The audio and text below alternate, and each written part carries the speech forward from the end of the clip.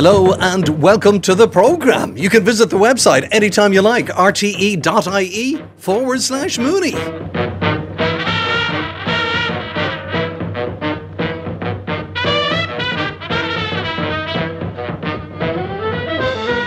Well, here we are again. It's the 2nd of January 2023. Well, if you had said to me, what was it, 28 years ago when Mooney Goes Wild first started, Aina will know the date exactly because she knows everything, that this would be still on air in 2023, I would have said, you're mad. Aina, I would have said you're mad.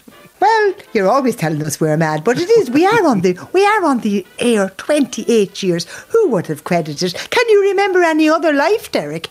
No, I can't. But you know the exact date. Oh yeah, it was May. It was May when we actually began the programme, May of that year. But look, it's the year of it, so it's the 28th year, so I wouldn't be quibbling over the actual date itself. Happy New Year, Aina Ní Lamhna. Thank you so much, Derek, and the same to your good self. And Happy New Year, Dr. Richard Collins. Hello, Derek. Yes, looking back, what an extraordinary privilege. When you think of it, how many people would one speak to in the course of one's life, face to face? And if you added that total up, it would only be a fraction of the number of ears that hear you in any one of these programmes. Now multiply that by 52 and multiply that again by all the years we've been on air. What an extraordinary privilege. How unjust in a way that the puny little thoughts that I have anyway, I won't say anything about Aina's or Niall's, but puny little thoughts I have should merit that degree of exposure. Those huge transmitters blasting it out over the country, people picking it up. A phrase that you might use, an image or something will stick with somebody somewhere. It's so unjust. Well, actually, Richard, I remember some years ago when we were discussing the Dawn Chorus and how we would describe what was going on in the Dawn Chorus in a press release. We were moving from being just a nationwide Dawn Chorus to an international Dawn Chorus, and we were going to have countries involved as far away as India and South Africa. And you came up with this concept that the Dawn Chorus never actually sleeps. And you said, and we put it in writing, you said, the Dawn Chorus never sleeps. It moves like a giant wave across the face of the earth. At this moment, somewhere in the world, the birds are waking up and bursting into song. And I just thought that was fantastic. Congratulations, Richard. Thank you. I'm flattered to think of it. It's Hegel, actually, the great German philosopher who said everything is in flux. The world isn't fixed. It's on the road to something else. It's a work in progress. And that's a terrible idea when you think about it, but that's the way. Richard, thank you. Niall. A very happy new year to you, Derek, and to you, Richard, and to you, Aina, and to all of our listeners, of course, as well. Derek, I hope you had a lovely Christmas, lots of mince pies and Christmas pudding and sherry trifle and all the things. Any New Year's resolutions, may I ask? Yes, not to eat any more mince pies. I think we could all learn from that, actually, absolutely. But here we are for another year, as you said, going into our 28th of this programme. I think that's absolutely astonishing. I'm really looking forward to it. That's the beauty of nature. We never run out of stories to tell, and we never will. We could be on every day of the week, and I hope you enjoyed our offerings over the Christmas period. A wonderful programme about the holly and the ivy, Zarafa the giraffe, and then that special on Waiters last Saturday morning, and I think you enjoyed that too. We'll talk to Terry Flanagan a little bit later on. Let's get down to business. Aina, just before Christmas you attended a conference. I think you launched actually a survey in Trinity College, Dublin. I did indeed, Derek. I was launching the results of the Coastwatch Annual Autumn Shore Survey 2022. And this survey has been carried out every year in Ireland since 1987. But before that, in 1977, we did the Beach Bird Survey when I was in the Biological Records Centre. So we've been keeping eyes on our coastline for the last whatever we might say, 30, 40 years now, in fact. But this coastal survey then is much more advanced, of course, and it's joined up with the European survey as well. It's part of the European Coast Watch. So there are citizen scientists all around the country in all our different coastal counties. And not only are they just looking for birds on the beach, but they're studying biodiversity, they're studying water quality and threats, litter, waste, all of those things. And the report then that I was launching at the end of last year in December was actually the results of the work they had done during 2022. And, you know, we're always saying, oh, there's more of this and everything's worse. But there was a bit of good news in that report to do with litter, surprisingly. Oh, yeah, what was it? Because they count the results, they count all the bits of this they find and that they find and what's the most abundant. But because the Single-Use Plastic Directive has come in and it's forbidden to make any more single-use plastics, the amount of single-use plastic waste and litter that they found on the beach compared to other years was greatly reduced. And now, of course, last year the biggest number of things were plastic bottles and cans. And when now they bring in the actual tax on those, people will be gathering them up and getting money back on them. So that will be a way of reducing those numbers as well. The bad thing in the report was the great increase in dead seabirds, probably from avian flu, lots of gannets, and that was way up on other years. I was recalling way back in the 70s, I was telling them at the launch, we were counting oiled birds at that time. The Betelgeuse and other big ships had burst and covered everything with oil. But that's all done away with now. And it was the bird flu last year that caused the deaths of those birds. They were looking at the water quality as well, caused by raw sewage, caused by nitrates in the inflows. And by having those figures, by going around the shoreline and counting the figures and handing them in, it gives ammunition to people like us, the environmental people, who want things changed. Rather than saying it's all going to hell in a handcart, we can say we have actually got figures for how many there were, how much it was compared from one year to the next, and we need the law changed. And that's why the Single-Use Plastic Directive was such good news, because it has an impact on that litter and waste on the beaches. So this is a great report. It's up on the website, and it'll be compared with the rest of the other European countries as well, because they're all done to the same standards and they can be compared one to another. So Coastwatch Annual Autumn Shore Survey 2022 was what I was launching with great aplomb and with my usual skill. Richard. Yes, it's great to see citizen science taking off the way it has, because when I was young, we were far too much of an audience looking at things, looking at television programs. We didn't participate, but participation is much more effective. If you participate, you learn in a way you would never learn if you were just an observer. And if you have a stake in what's going on, that will strengthen your resolve to be a conservationist, a true conservationist. Richard, you'll remember many years ago we made a documentary about the robin, which you said was the true Christmas bird. Yes, indeed, it is the true Christmas bird in the sense, well, in this part of the world, it has become associated with Christmas. Partly, I think, because the postmen in Britain wore red outfits, and of course they brought gifts, and there was post on Christmas Day, so they brought gifts on Christmas Day, and the robin, of course, with its red breast, was begging for food, loved to come to the door for bread or whatever handout you had. So the two got connected. So it is the true Christmas bird, only on the surface, because a bird more unsuited to the season of peace and goodwill you could not find. The robin is a very aggressive little bird, a very antisocial little bird. He drives other birds away, but he's able to fool us into thinking he's a cuddly, friendly Christian type, but he's not. And Niall, that's what you want to talk about now. Yes, so the perfect link, actually, Richard. Thank you very much for that, because over the Christmas period, I was really interested to read up on some research that's actually come from Turkey.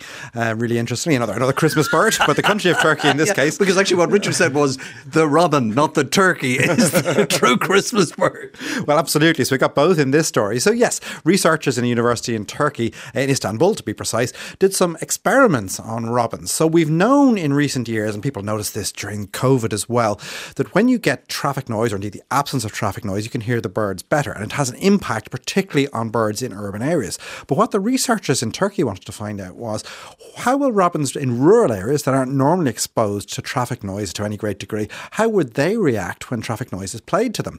So they did this at certain robin territories, and robins have territories all year round, and as Richard said, they're very aggressive. They really defend that patch.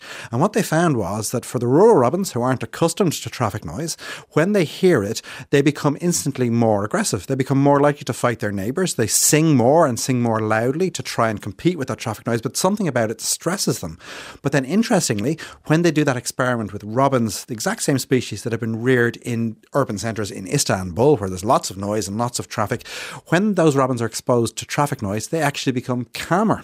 So they become less aggressive. It's almost like they've become so accustomed all their life to hearing traffic noise that it doesn't have that much effect on them anymore at all. So it just shows how some wild birds, it seems, can become accustomed to levels of stress.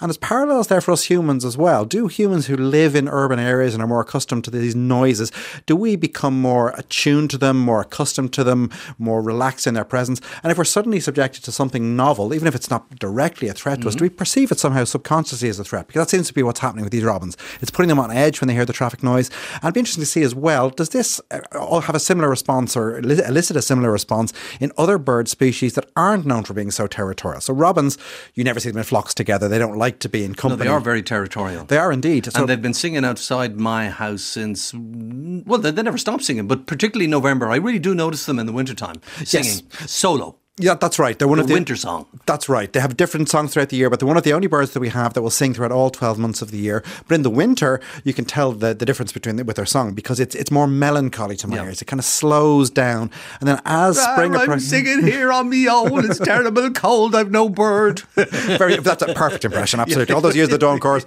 not been wasted on you, Derek. But then as the daylight levels increase, as we move towards the spring, they start to speed up a bit, like turning up the speed on an old record player. If people remember those. Oh, I'm delighted, it's spring. Oh, look at that one over there. And then when you get to the summer, all of a sudden they're much more jaunty, more bubbly. So it's almost the same song, but just sped up. And that makes them sound much more lively. So it's interesting to hear how the environment affects the sounds these birds. What do you think about that, Rich? That is very interesting, and there's been a lot of work on various animals that do that background noise. Great tits in Berlin, a similar kind of result. Yes, the birds take stock of their situation, and they can adapt up to a point at any rate and ameliorate situations which don't suit them fully. And of course, in the wintertime, the female robin sings as well because she also holds territory. But I was just wondering, Niall, does the female robin sing in the dawn chorus? I don't think she only sings in the winter, does she? So it's just some research done on this quite recently, and during the summertime, it is predominantly the male that sings. Females will sing on occasion, and it also seems if for some reason in that pair, if something has happened to the male and he has disappeared or been killed or something, the female, if she's raising that brood alone, she will step into that role. She can switch into that singing mode and will defend that territory just like the male would. So what happens really in the nesting season, she more defers to the male or hands that duty over to him for the breeding season. But if she has to step up to the plate, she will. And then when the breeding season is over, she behaves just like the male. Indeed, you can't really tell the difference outside the breeding season. Male and female behave pretty much identically. Any difference in the song?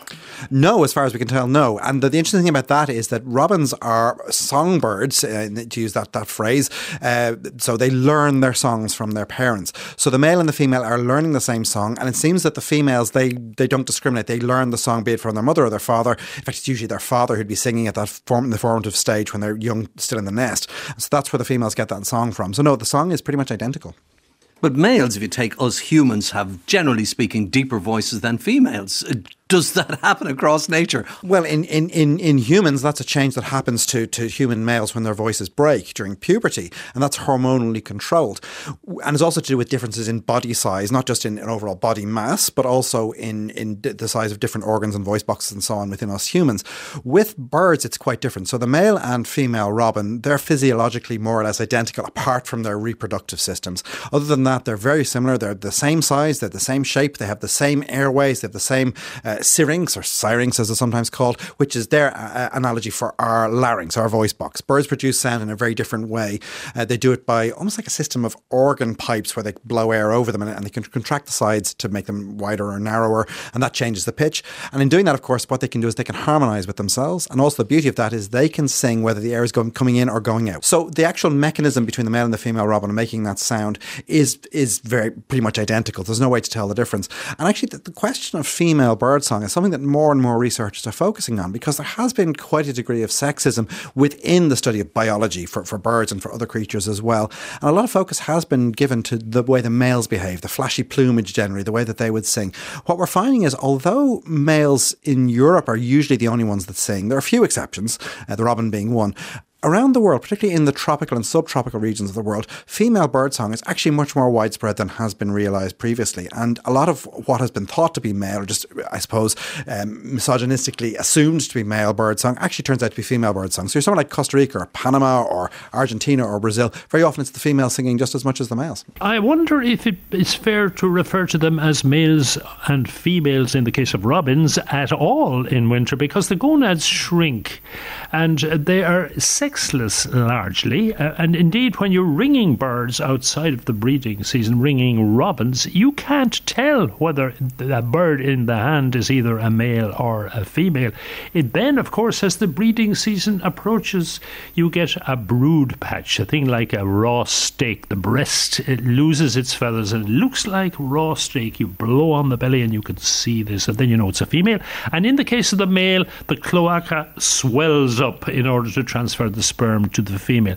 But it is a very temporary thing. Anyway, in birds generally, remember, it's about sharing responsibility. Some birds feed the young with the female. In other words, they do some of the male birds do some of the female's work by, sometimes they incubate. In some species, the male incubates as well as the female.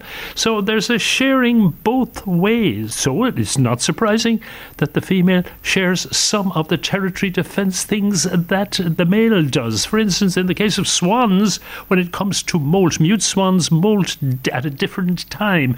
The male, when the babies are quite large, he sheds his feathers. He can't fly, so he can't do defence, and she becomes the great defender. And I've been attacked by female swans who put up a much better fight than their husbands did in their full feathered time. Then, of course, when she's grown her feathers, he's in business then, you see. So it's a kind of shared responsibility, male, female together. It's not one or the other. It's not binary. Well, there you go now. Just because we never studied the females because they weren't worth studying, there's lots of things to be discovered. I had a book there was written a couple of years ago by a journalist. The thing was entitled Bitch, and it was talking about the female of animal species, of mammal species mostly, and all of the things that the male mammals were supposed to be doing. When they studied the female mammals, in a lot of cases, loads of things were discovered, and a lot of this research was suppressed by the professors of the university who didn't want to be actually publishing stuff that showed that female animals were well up to the mark and could fight and could do all kinds of things, whereas they were considered to be submissive and passive and not aggressive like the males. So it made me wonder then about the actual gender of the people doing the research. If traditionally the scientists were men originally, you couldn't have people like Darwin studying female things and saying they were every bit as good as males. And the book was actually a whole gender thing about the people who did the research rather than the things they were researching. So it's all up for grabs, and it's great that you're talking about, studying female birds or mammals and discovering things about them that do away with people's preconceptions of these things. So we don't know all about the world yet. There are more things in heaven and earth than are dreamt of in your philosophy, as was said in Hamlet. Yeah, you spoke to Lucy Cook, Éanna. She was the author. You spoke to her on this very programme. The book was called Bitch, A Revolutionary Guide to Sex, Evolution and the Female Animal.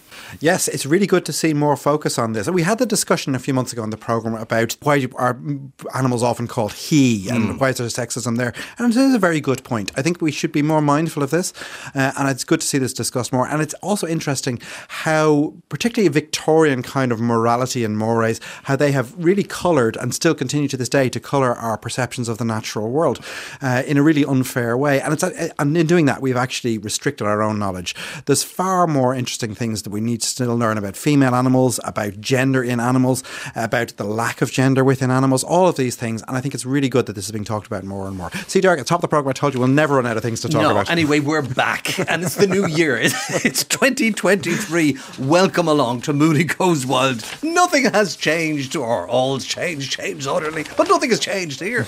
Anyway, you can visit the website anytime you like, rte.ie/Mooney. There you'll find a very comprehensive archive of everything featured on our programmes. But now let's catch up with our old mate Terry Flanagan.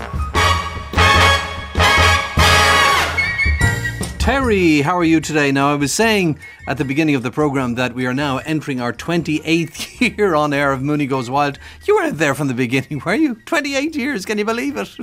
Yes, Derek, 28 years.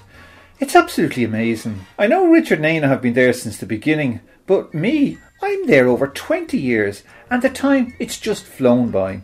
In my case, it's been a pleasure travelling the length and breadth of the country, meeting lots of people and doing some really interesting reports. Speaking of reports, just before Christmas, I was down in Park Owen in Cork South Parish, where I met up with Maria Young of Green Spaces for Health. Maria and her colleagues have helped convert the former cemetery there, that's St. John's, into a public park. Before this restoration, it was quite neglected and badly vandalised. But now it's been transformed into a little green oasis, rewilding certain areas, planting native trees and plants, putting in bird boxes and much, much more. And Maria, well, she took great pleasure in showing this to me as we took a stroll around the park. Hi Terry, welcome to Park Owen in the heart of Cork City. Well, I can tell you this, I've been to Cork lots of times, but I've never been in this part. And it's just so quiet for a city centre region. Yes, you would be forgiven for thinking we're in the middle of the countryside here because for some reason we can't hear the traffic. And yet right there, that's the city centre. Yeah, all I can hear are the birds. I hear robins there singing away. And it's a little haven really for wildlife. It is. It's a refuge for wildlife. We're very lucky here. There is a lot of trees and habitation. There's plenty of opportunity for birds. It wasn't always like this because I believe it was an old graveyard. Correct. This is a very ancient graveyard of St. John's. That cross that you can see down there is St. John's of the Crusade. And yes, this was a graveyard. All the headstones were removed and they were taken out to Torytop Road. There's a few headstones embedded in that piece there, but yes, it's a graveyard. But you had an awful lot to do with it being changed. Not just you, but your organisation. Yes, I'm from Green Spaces for Health, and in 2019 the local community Gardaí approached myself and my colleague Denise Cahill from Cork Healthy Cities, and they asked us if there was anything we could do here in Park Owen because it was a place really where there was a lot of antisocial activity. A lot of the elderly neighbourhood here were afraid to walk down. They didn't feel safe here. There was quite a bit of rubbish and they asked us was there anything we could do. Okay. Tell me a little bit about the organisation. I've been with Green Spaces for Health since 2019 and originally I was working here in this parish and now we've spread our wings and we're working over the entire south side of the city. And what have you done here in this park? Because anybody walking in here now, they'd certainly say, this is not a graveyard. This was never a graveyard. Initially, when we came in here, all you'd see are the more mature trees. And the first thing we did is we asked the council, because this is council land, if they'd stop spraying. So there hasn't been any chemical spraying here for the last 4 or 5 years and they've been very supportive of what we're trying to do. So the first thing we did is we planted a hedgerow all along the western side. It's beautiful. Yeah, that's largely for the birds. It's a permacultural hedgerow. And the other thing then is we planted these flower banks up here. Yeah, because it's on a slight hill here, just on our left-hand side here. And what you've done, you've put in wild plants. Yeah, we've a number of things going on here actually, and year by year we add to it. This here is a tree nursery and we've got about 130 saplings in there and we're growing them there, and when they're say waist high they'll be ready to plant out into the community. They're all native. Then here we've got a medicinal garden. That's the lemon balm there. Is that the one where you... yes. You do... And geranium. Yes, geranium, yeah. Yes, yeah. Yeah, get that it's lovely, isn't it? Of. Yeah. You can use that as well in culinary uses, is that right? Yes, correct. One of our gardeners here, we've got volunteer gardeners who come here every Tuesday. One of them, Malgo, is very much into medicinal herbalism planting, and she's set this up with us. So and I see up here you've got teasel. Yes, this is a kind of a wild area here, and we planted teasel, which is brilliant. That's spreading all over the place now. It's lovely. Birds love it. The goldfinches and that will come in. And we're hearing a robin there somewhere giving out, probably because we're up here beside him. Tell me, what did the locals think of this park now? Everything has changed. It's been transformed for them as well. And during the lockdown and COVID, if you were to come down here now, it was full of people. I mean, they weren't all close together. They were sitting around, on the lawn. But it meant that older people were able to come down here and feel safe. They could walk right around, stretch their legs. Young people came here. This is the only green space actually in this area. There's no dedicated park in this part of the city. So it was the only spot for people to go, really, for people who lived in this area, you know. I know they've done something similar in Dublin in a number of places. I know Jervis Street, where Jervis Street Centre is. Now, that used to be a hospital. And when you looked out the hospital, what's now all slabbed, used to be a little park as well. And they've done it over in Thomas Street as well. And it just attracts so many of the local people to come in. And they love it. Yeah, it's great. People sometimes come here for lunch to eat their sandwiches. We have events here as well, actually, in the summer. We invite all the neighbourhood down. Yeah. We bring in seating and gazebos and that. And it's a really flourishing haven now, I have to say. Now, you mentioned vandalism earlier on. Since you've started this project, is there any vandalism? No, thankfully. In the beginning, a lot of people said to us, oh, you're wasting your time here planting because it's going to be destroyed.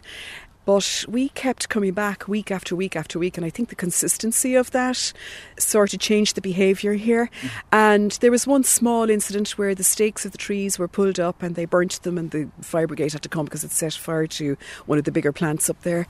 But other than that, no, there was nothing at all. Because when I look around, I don't see any damage to anything. I don't see any graffiti. All I see are some beautiful plants. I'm looking here, that silver birch there, and the colour at this time of the year, it's only fantastic. And you've got down there what looks like an igloo. Yes, we've a number of artists in the group, actually. Right. It just so happens, and as I say, we meet every Tuesday. Now we've stopped for the winter time, but we actually established a dye garden over here on the left, and that was artist Ashley Ellis. So we established that only last year, and all the flowers grown there will provide a dye for fabric. And we've had a number of workshops, and again we would have invited in the whole community to bring fabric with them, and then they go through the whole process of dyeing all different colours from the plants. We had the artist Annie Hogg here. She extracted ink from some of the plants and she did ink paintings. And that there was kind of part of a structure we were doing for an exhibition recently. It's very quirky. It is quirky. It's a bit lopsided. I think we need to do it again. Well, maybe it's because we're standing on a bit of a hill, isn't it? Well, that's true too, yeah. It's a willow structure, and we were going to put a load of other items made from willow and leaf. Some of the ladies, they do beautiful sort of leaf drawings, and they sew the leaves together into different shapes, and we were going to attach them to that. So we've a lovely, thriving group. We've over 40 volunteers now. They don't all come on Tuesdays. We usually have anything from about 5 to about 15. And would they be locals, or are they coming from outside the area?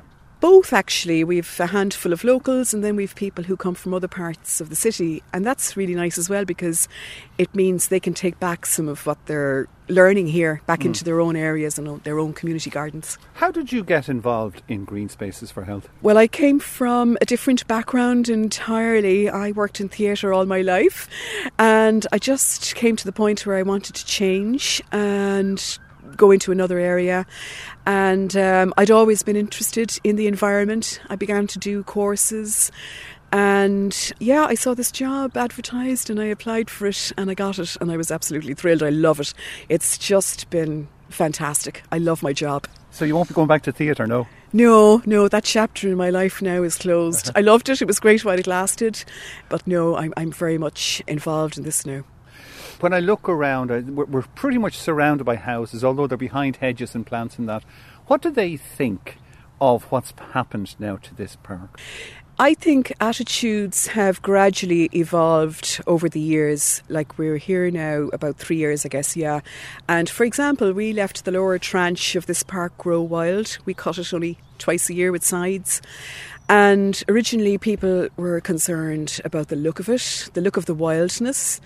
And, you know, we began to get phone calls and that. And eventually we cut down the grass. And then people were saying, oh, we miss the flowers, we miss the lovely grasses waving in the breeze and the sunlight coming through them.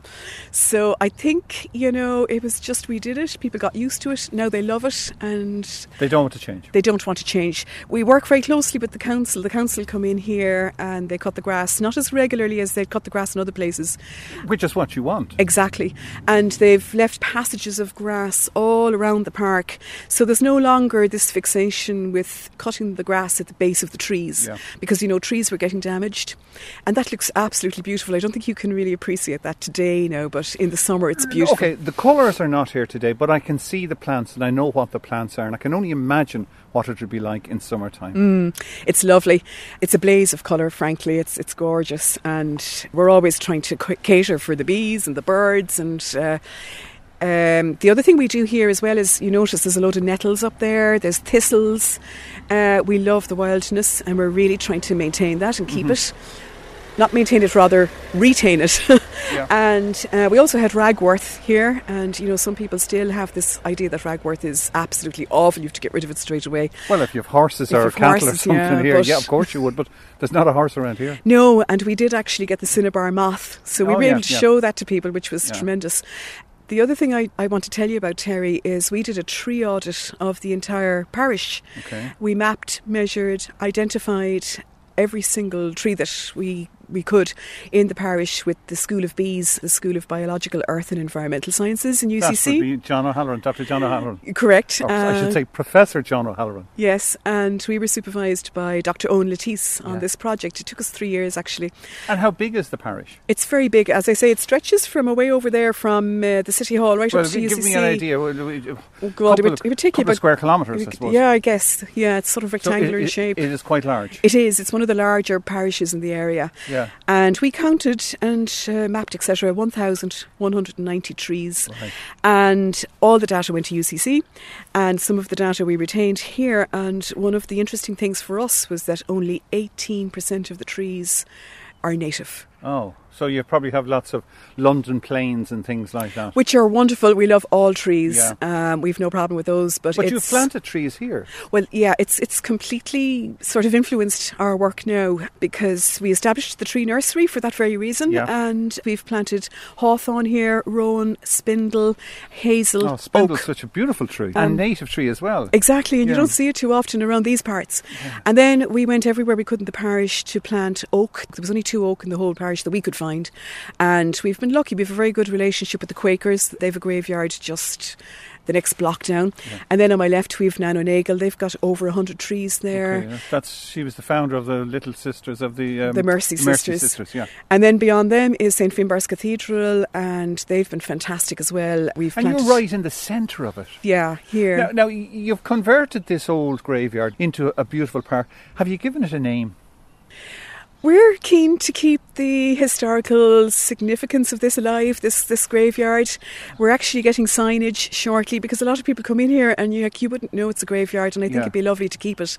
And Park Owen is written in old Irish writing up there. So Park Owen Park, is that what it is? Yeah, Park Owen Park. There's a lovely ring to that as well. I mean, some older people in the community still call it St John's Cemetery. Yeah, but it must be a long time since somebody was buried here. Oh yeah, I don't know when exactly. I know that there hasn't been anyone buried here since we've been here anyway, for sure. And there are no gravestones here either. I know in Dublin, where I mentioned about Jervis Street, they took the gravestones and they placed some of them against the wall so people could see them. I don't see any gravestones here. Have you removed them completely? I'd say the council removed them to Tory Top Road, which there's a beautiful cemetery there, St Joseph's. Some of the headstones are embedded in that kind of sculptural piece down there, which is the cross of St John of Jerusalem, the Crusaders, because this would have been the monastery of St John's. So there's great history to this area as well. Yes, this is a very old part of Cork. If you look at the old maps, you'll see it's kind of outside the Pale having been North Main and South Main streets, but you could see, various monasteries and graveyards here in the very old early maps. Is it finished now, or do you have plans for the future? Oh, we're going to keep going, Terry. There's still much work to be done here. Well, I don't think there is. I mean, to me, it looks perfect. Yeah, it's lovely. But, for example, the hedgerow, we're going to start weaving the hedgerow. You can see it's gone quite gangly, so we're going to... Well, top it and then that'll strengthen it. We're actually going to weave each branch into each branch, if you know what I mean, all the ways like up. An old hedge lane. Yes, exactly. One thing I don't see as I'm looking around are any bird boxes.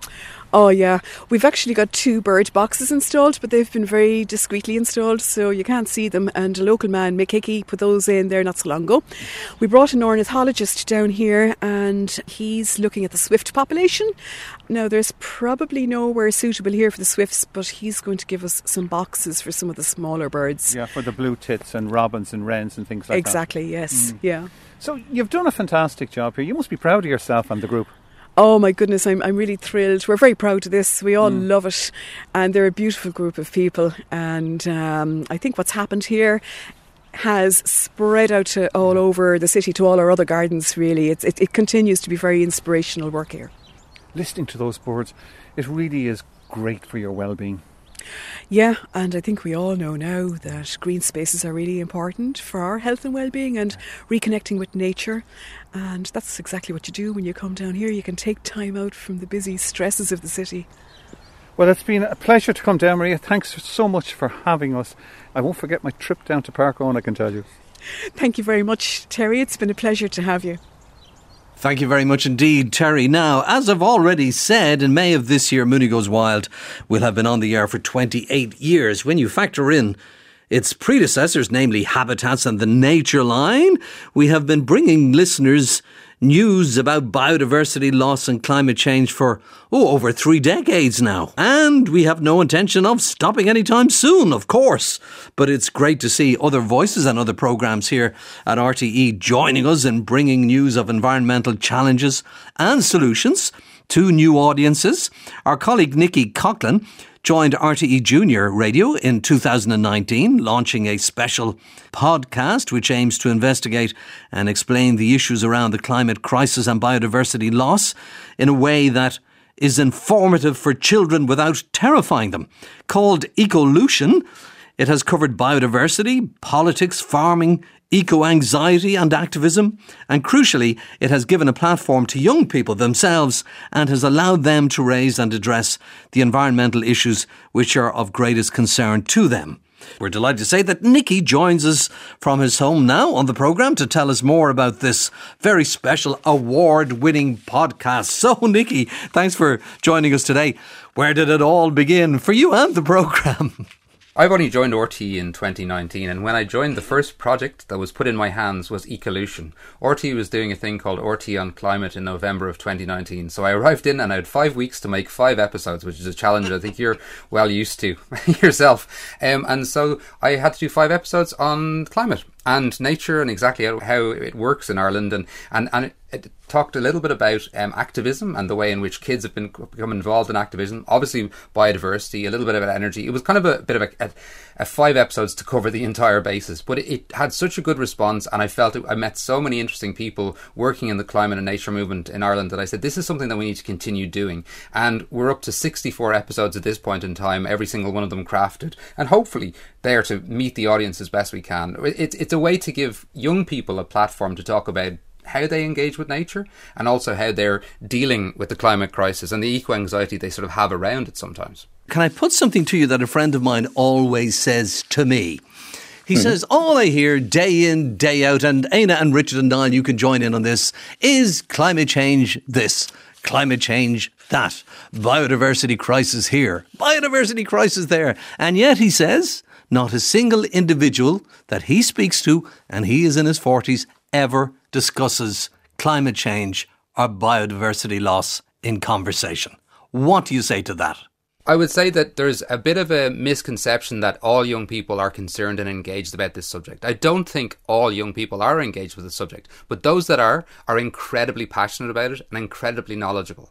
And the reason I feel Ecolution is as important a podcast to me as it is it gives us an opportunity to give a platform to young people about who really do care about this issue, because it's going to be the defining story of our time. I think we have a duty, almost as media makers, to try and reach people about it, because it's true. If people are complaining about it, that means maybe we're not doing the best job of explaining it. I think talking about the climate crisis, you need to talk with a note of hope, tempered by reality. And I think that sometimes we're living in a world that's quite polar, in that some people either are for or against. They believe in one thing or they don't believe in another thing. And actually, nature and climate is such a complex subject. It's so hard to know where you land. And any solutions we come up with are going to be incredibly complex as well. So I think people have a difficulty engaging with complexity, and this is seriously complex. I do think that it is going to become the thing that defines all of it. I think we need to talk about it more, and I think we need to talk about it more across the generations, because young people have a huge amount to learn from older people have a huge amount to learn from younger people in terms of how they're dealing with it and how it's affecting them. He reckons we talk too much about it. There are other things going on. What do you say to that, Éanna? What do I say to the fact that there's other things going on and that we shouldn't talk about climate change? I say to that is that we only talk really about disasters. When COVID hit and we all had no vaccines and we all thought we were going to die, we spoke of little else. This Ukrainian war and Ukrainian people coming here, we speak of little else. If we lived in the Horn of Africa, if we were living in Pakistan, where we were being hit by the raw end, the rough end, the absolute change of climate change, we would speak of little else. We are so fortunate to be so far away from the impacts. So it's not hitting us. We get up in the morning, we go to bed at night, and we don't notice that the amount of biodiversity in the country has decreased because we live in the city, we go on the train, we don't look out the window, we have our heads buried in earphones and we have our faces buried in screens.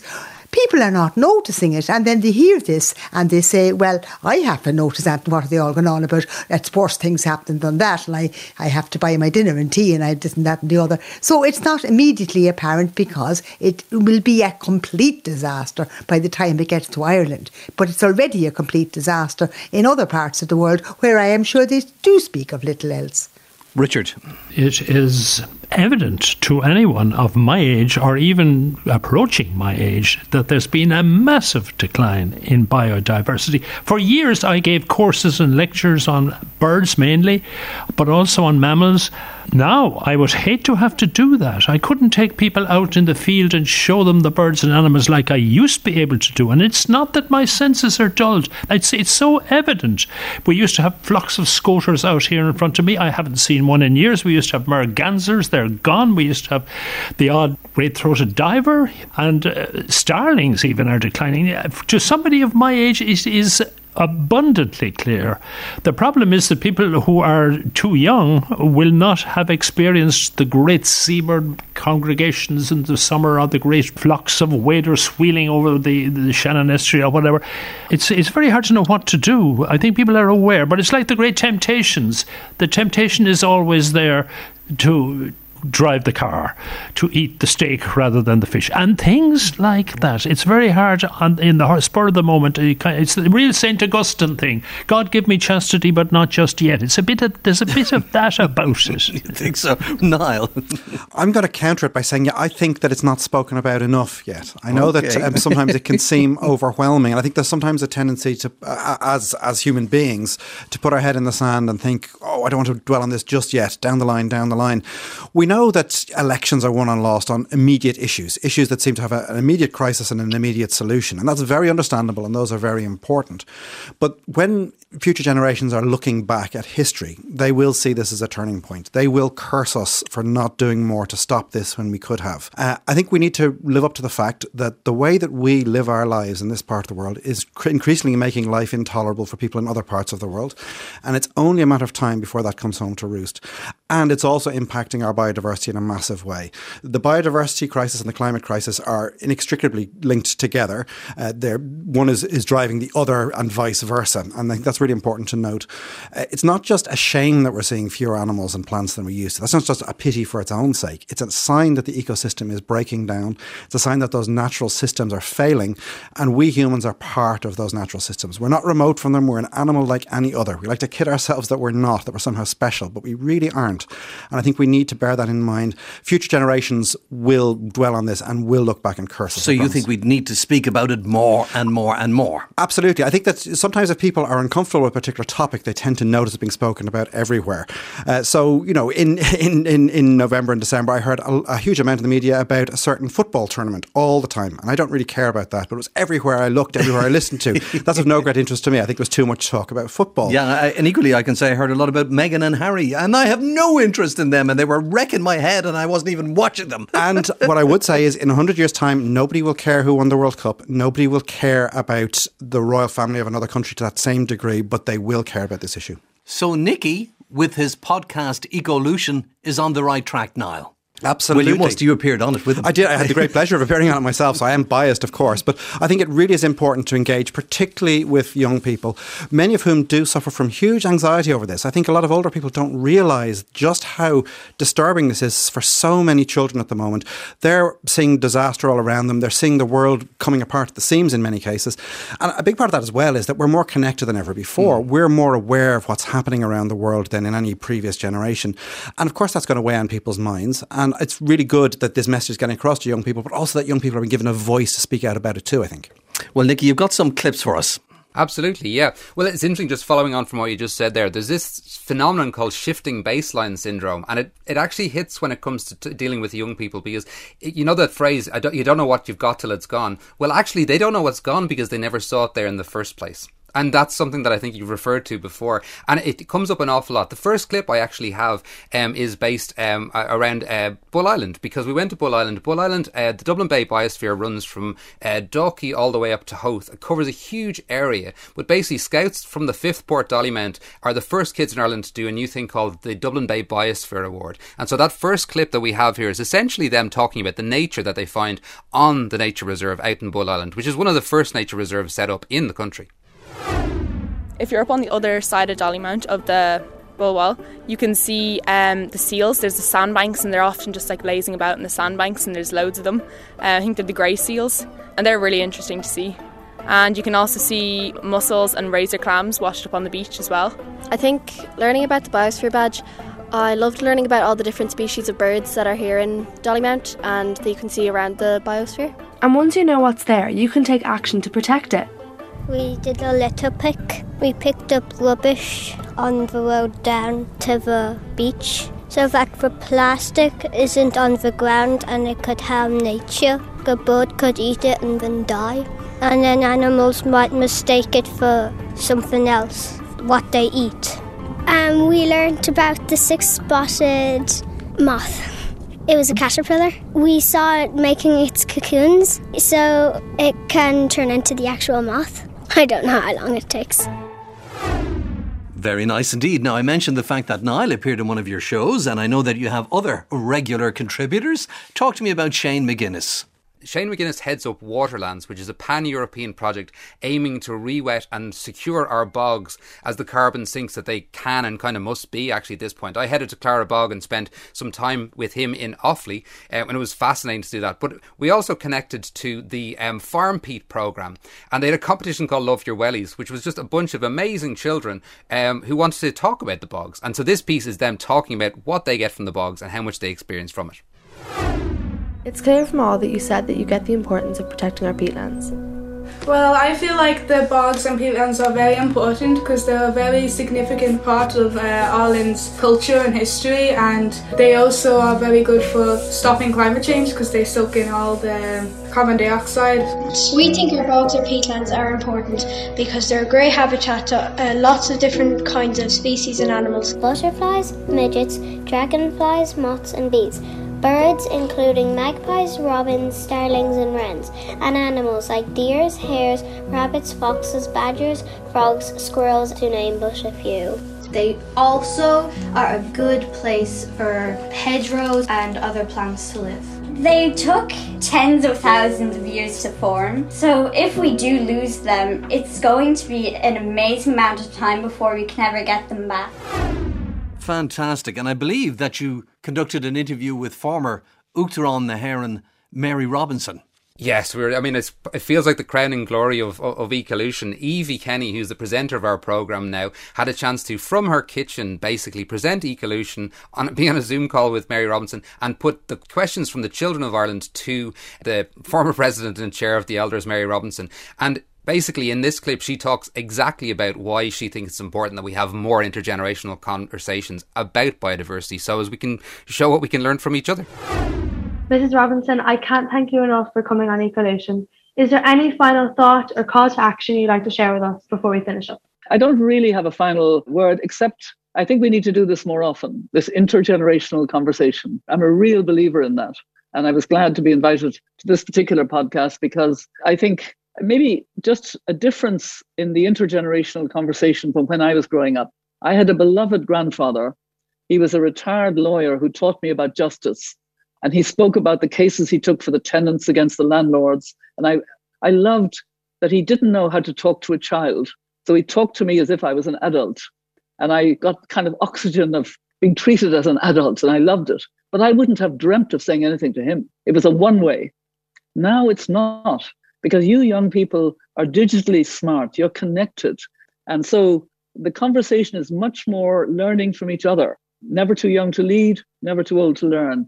So this intergenerational conversation I'm passionate about. She is so right, as always, I have to say. So just remind our listeners, Nikki, where they can find your podcast, Ecolution. If you search RTE Ecolution, you can find it that way. You can get it on Spotify, Apple Podcasts. It also broadcasts every Wednesday at 7 p.m. on RTE Junior Radio.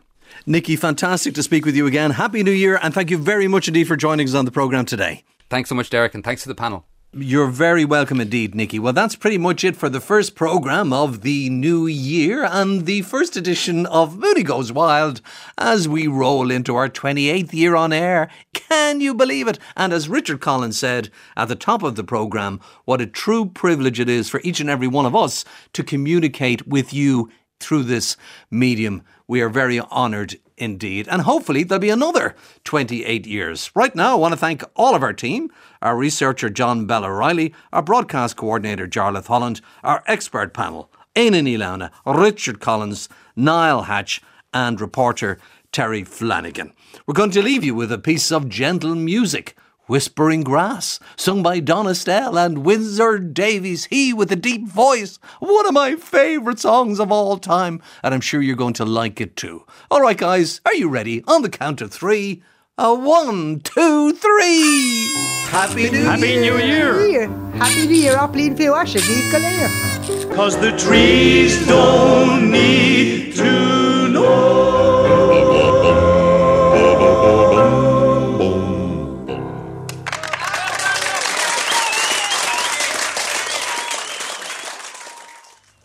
Mooney Goes Wild is presented and produced by Derek Mooney.